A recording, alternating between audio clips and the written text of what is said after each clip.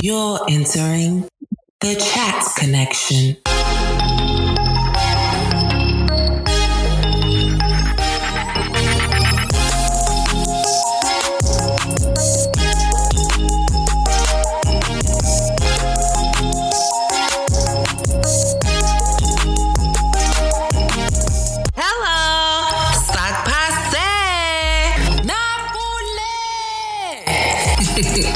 I'm your host, Linda, and this week's episode kind of threw a curveball at me. And while I won't dive into specifics as to how, out of respect for the family involved, I will say that mental health is and needs to be an absolute priority.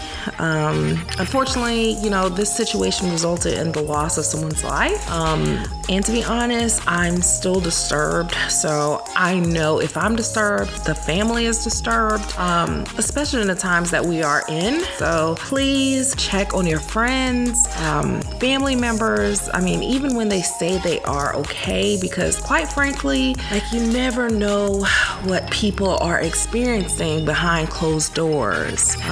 Which leads me into today's episode, which, although two completely unrelated situations, but could still result in a loss of life, simply because of the fact that you never know what is happening behind closed doors. I mean, it just kind of led me to have an unfiltered discussion with a brave survivor who is going to speak to her experience in an abusive relationship. But before starting, I would just like to say this episode could be a trigger to some individuals who have been victims of abuse or still is in the abusive relationship, whether that be physically, psychologically, sexually, emotionally. I mean, unfortunately, it can be a multitude of things. So please assess yourself prior to joining the conversation, just to make sure that you're at least in a safe place, literally and mentally, just to participate in these discussions. Again, I just want to remind you that any advice given here should not be a substitute for a relationship with a licensed professional, whether that be calling 911 or seeking additional help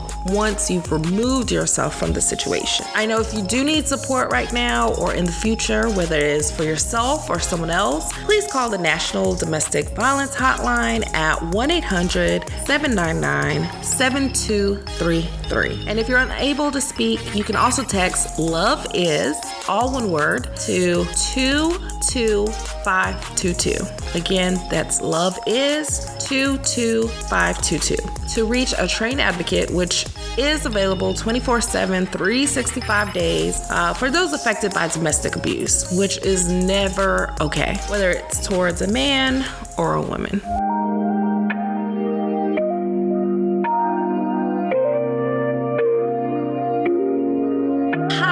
Thank you again for joining the show. This isn't the easiest of topics, which is especially why I chose to talk about it today. So before we start, if you could kindly give us your name and any platforms that you would like for us to support and show you some love. Oh, yeah. No, thanks so much, Linda. Thanks for having me on to share a little bit of my story. So my name's Rebecca. So I have actually a podcast called Humans Now and Then. So definitely go check that out. It's a lot of fun, and it's kind of basically explores how our rapidly changing world impacts people now and in the future. So I like to inspire people to help shape the future that they envision. So check that out. And I think also, just given the topic today as well, I would highly encourage folks to support their local United Way agency, and which does a lot of great work in helping families that have experienced abuse in multiple ways. So I highly advocate for that organization, no matter where you live. Yeah, thank you. Mm-hmm. And Rebecca, if you could let us know, how long has it been since you've been in an abusive relationship? Yeah, so luckily I'm not currently in an abusive relationship, but was previously. So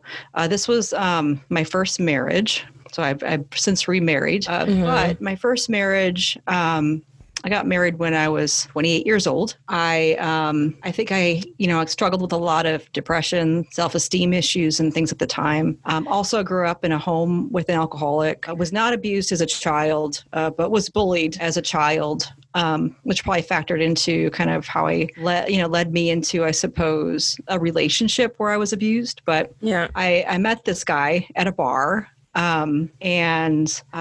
He was, I think maybe we might call it a textbook sociopath. So that's probably not funny when I laugh, but I could think back. Yeah, I know. He was very manipulative, was very good at lying. And so he was also very good at getting people to believe that he was better than he was. And then also that he was a victim to life. And I think for a lot of women, it wasn't just because of me and the fact that I struggled with my self-esteem at the time and, experienced a different, kind of challenges. Everyone has challenges, of course. And I'll have to say, like, my challenges were not as bad as many other people face and many other kids growing up, by far. Yeah. But I can say that women who enter these relationships are often drawn in by a charismatic person who makes them feel special and important. And that was definitely my experience. And it usually isn't until well into the relationship that you start to realize that something's amiss, something's wrong, and something's not healthy about this. And you become very fearful of leaving. So did you first see any signs of like abuse, whether verbally? I guess let me go back a little bit. Obviously there are many forms of abuse. So what type of abuse relationship were you in? Sure. I think for me personally, it was primarily psychologically abusive, sometimes physically abusive. And I'll get into some examples of that. I lived in a lot of fear. And I think that fear, especially from that psychological abuse that I endured, was tough, was really hard, and took years for me to recover from. But I think at first, like when you enter these relationships, like I said, you've got someone who makes you feel special, who's very charismatic, who's a very good liar. I'm someone who's not a very good liar at all. My current husband, who's great, he makes fun of me all the time. That in fact, I cannot lie with a straight face. It's fine. It's probably a good thing. I know. I was like, that's a good character. Yeah. You can just keep that one. That's right. So I own it. But I realized that something was amiss when he kicked my dog. And I know it sounds really stereotypical, but my dog at the time. That's heavy. Yeah, it was. And so she was a little crazy, this dog. But I loved her for it. It was endearing to me. I got her as a puppy, and it was really right after I had a break-in in my apartment. I was young at the time, in my 20s, and someone tried to break into my apartment. I got a dog to protect myself. And she was a Rottweiler German Shepherd mix, last puppy of the litter at the pound. Cute as a button, crazy as I'll get out, that dog. But she was also fiercely loyal. And she probably sensed the signs. In hindsight. Yeah, for sure. But she could be obnoxious. Let's just say that. And he got frustrated with her, and he started, he kicked her, and I was shocked. I was just absolutely shocked. And, was this during the dating phase, or it was during when you guys were married? This was during the dating phase. And it was at a point in time where he was spending a lot of time at my place, in my apartment. And I, at first, again, I was shocked. And, the first reaction is like, oh my God, that's not okay. And I got after him, and he apologized, and he went through his, his thing that, I didn't know any better. I'm a victim in life. And, I think there was a pattern there. And I would say, okay, well, let's don't never let it happen again. But the problem is more and more things started to happen, more indicators, right? And the more things like that happened, the more he started using threatening behavior, or made me feel like I was in danger if I spoke up or spoke out against what he was doing. And some of it was things that he directed towards other people, and some of it was directed towards me. And I became... So in those threats, like, I know sometimes like victims typically get isolated from like previous circles of friends and family. Was that the case for you? Absolutely. Yeah. And he would, and like I said, he was a good liar. He would make up stories. He would, tell me all the reasons why other people were wrong to be friends with, or, bad to be around, or he just didn't like them and I needed to choose. Yeah. And it was just, you got to realize, like, you hear these stories from abuse victims, like a lot of people think like, oh my God, I wouldn't put up with that. But you have to realize this is like sprinkled over time. This isn't like, if it were like 24 hours a day, early stages of the relationship, it probably would be a different story, but it wasn't. And by the time you're fully committed, which was the time really I got pregnant and we got married. And at that point in time, I, believed that was the right thing to do. I was still relatively young. And I felt like I needed to carry through with this relationship I started. I could say it was a mistake, and I don't know that it matters. Like, I've learned not to regret the decisions I make because I don't think that's helpful. Instead, I just have to process, what happened, and then what do I learn from that, I guess. Yeah. And in that work, I mean, obviously, I know you said it wasn't just a 24-hour window. Yeah. If these were like verbally or psychologically, like, would it only happen during a certain period of time? Like for example, like if he got drunk or if he got mad at something, like, was there a trigger? Yeah, it definitely was worse when he was drunk because inhibitions were down. Especially when he was feeling disempowered. And that doesn't necessarily mean in my relationship solely. It could have been anything that happened to him that day. It could have been something that happened to him in the past that triggered. Yeah. And he had a bad childhood, really bad. And I had to learn over time that doesn't excuse him from his own behavior. Yep. It might be a reason that he was the way he was, but, I used it, I think, as an excuse on his behalf, which wasn't right. And some of it was the narrative that he lived on, that he was a victim in life and I should feel bad for him. Yeah. But I think it took to that point in time where I realized, and it was some of the things that happened, like the physical, like the psychological abuse is more pervasive, right? I mean, physical abuse is obvious. Like he picked me up by the throat. He punched me in the face when I was holding my infant child. He cracked my phone over my head when I was trying to call for help once. Wow. These are things that are really obvious and they're scary. But the things that I think kept me locked in more than anything were the things where he would threaten me if I were to leave or threaten my family if I were to leave. And those were the things that were the hardest to deal with, I think. And at that time, like, were you ever fearful for your child? Oh, yeah. So afraid. And I think it was just, it was really, I did hit a breaking point. I knew I needed to get out because most of it was because of my kids, and they were young at the time. And I think it was really, they were very young. And I decided, okay, this can't keep happening. So I made a contract with him that I think at the time I knew he was going to break, that if he were to, do certain behaviors, get drunk, punch holes in the wall, physically attack me, threaten me, all these different things, that I made him check off boxes on a piece of paper and sign it. And I said, you have to understand that I'm going to leave if you do these things again. And he signed it. He never took it seriously. And I think some of it is just kind of like the stories he told himself. I mean, the fact that you had him sign a contract, that's a big thing in itself, because I wouldn't imagine someone even taking that step to do that, or, for the abuser to comply with even signing it. I know. It was frightening. And the only reason I did it is because I felt like if I just up and left one day, that he would come after me. At least this gave you at least a reason, Yeah. I'll say this too, because I think this is important to the story. After, he did eventually, of course, break the contract, and I kicked him out. I kicked him out literally. It was 9/11. It was 9/11 when I kicked him out, 2001. Wow. Kicked him out of the house. Strange, right? But it's a good thing to remember. I think I just had enough that day anyway. Yeah. But I kicked him out that day. He stalked me at work, at home, looked through my windows. I had to have a restraining order against him. But one night he broke into my home with a gun. Wow. And woke me up out of bed in the middle of the night. And somehow I found the words to talk him down, knowing my kids were sleeping in the other room. And he left.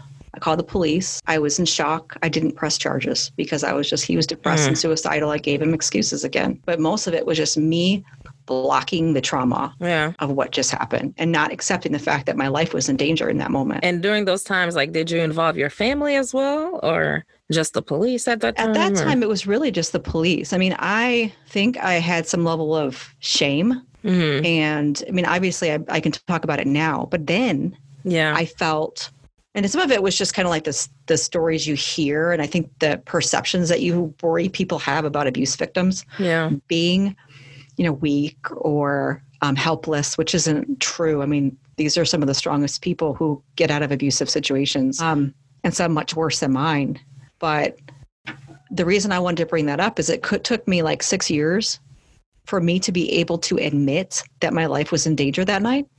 And when I did, that was the thing that allowed me to find the path to healing. Wow. To forgiveness. Yeah. And forgiveness is big.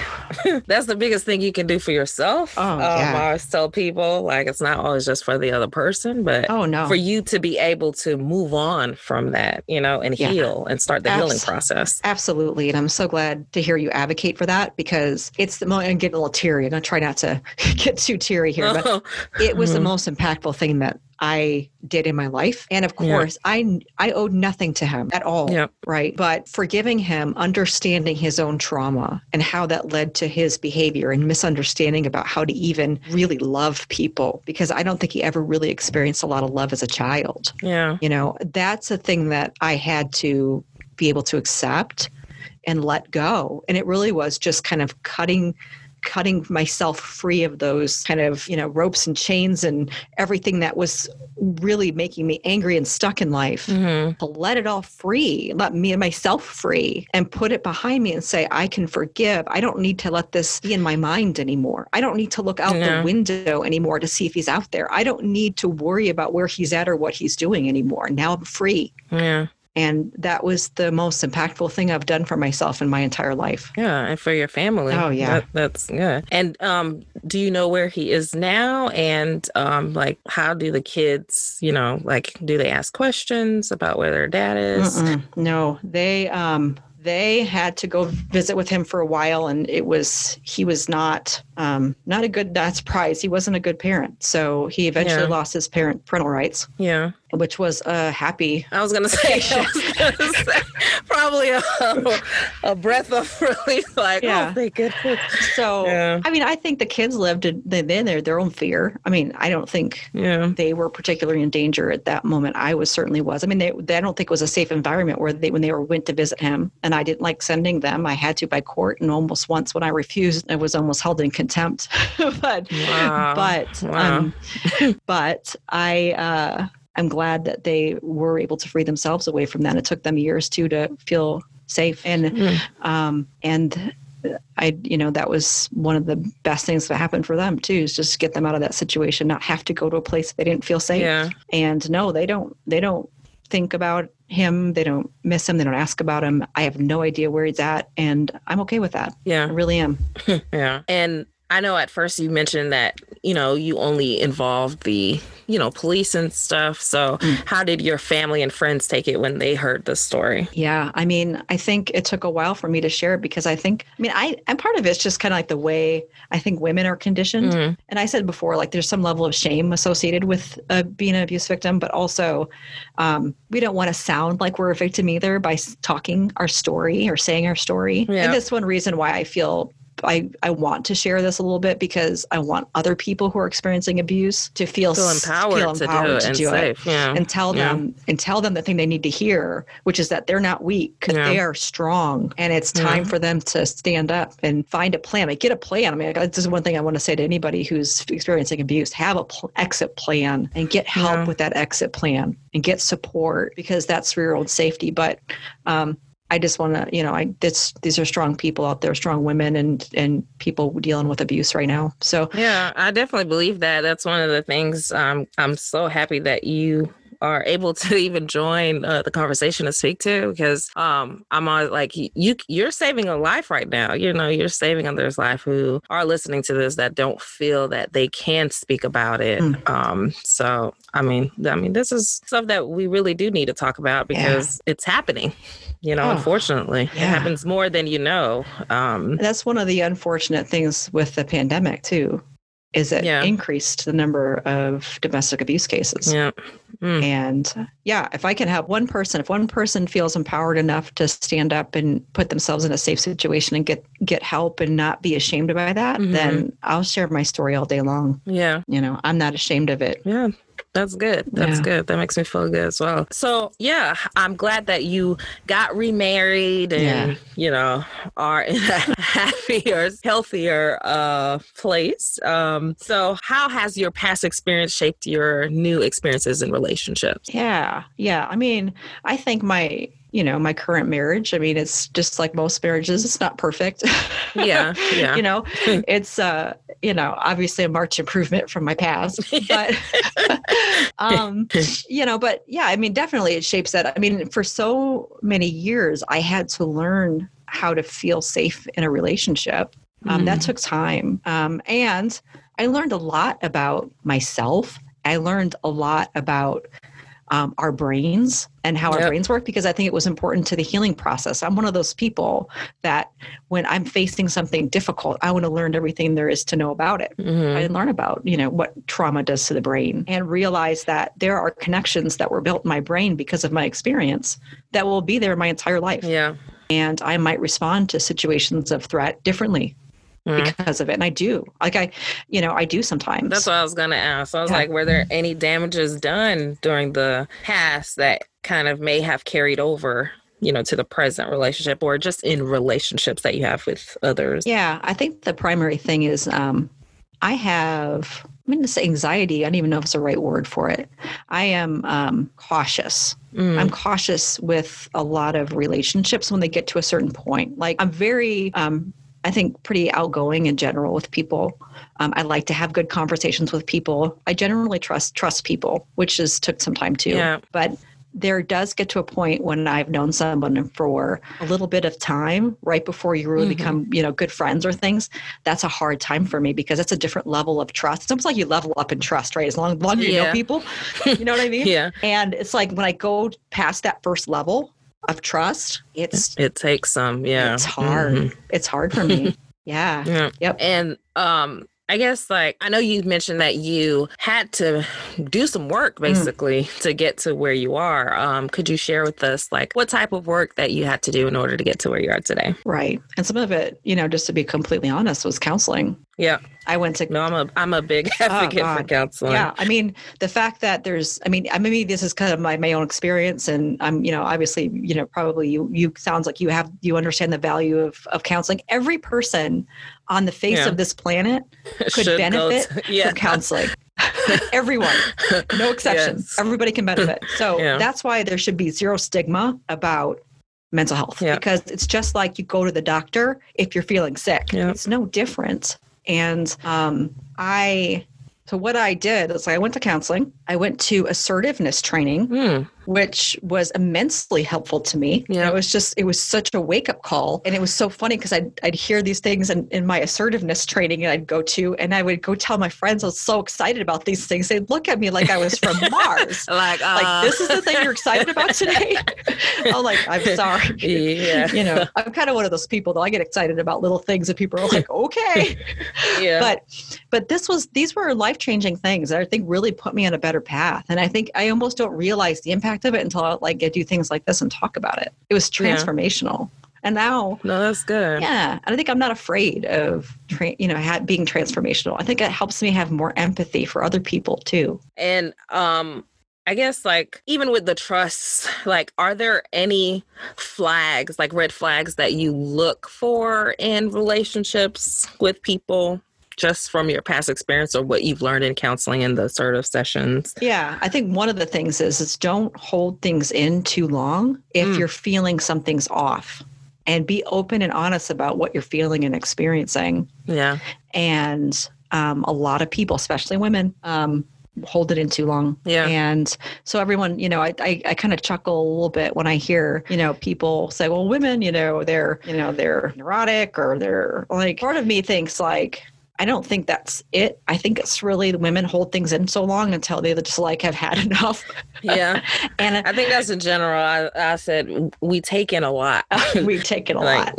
You just suppress it and try to get through it, Yeah.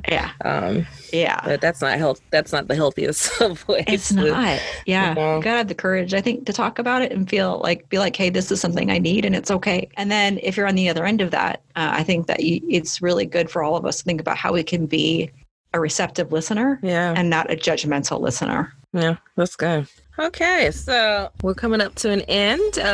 If you could just let everyone know, like, why is it so important for you to share your story with us? I think it's kind of like what we talked about before. Like, if I can share my story and it gives one person the courage to change their circumstances and let them know that they can, then it's well worth it. And I hope that for anyone experiencing abuse, that they have that, that life that they see for themselves in the future and can reach their potential, because I'm sure it's there. So I hope that makes a difference. Well, thank you, Rebecca, so much. I love to hear the part that, life after this is, it does happen, like, for the better. Life does go on. So don't feel that that's the end of it. Right. So thank you again for joining the show. Yeah, thanks for having me. I'm very thankful for that.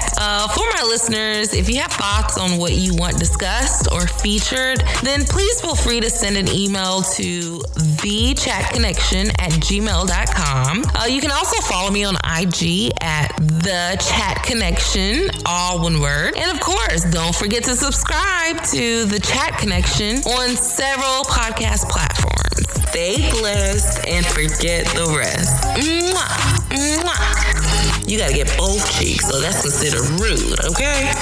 Cheers.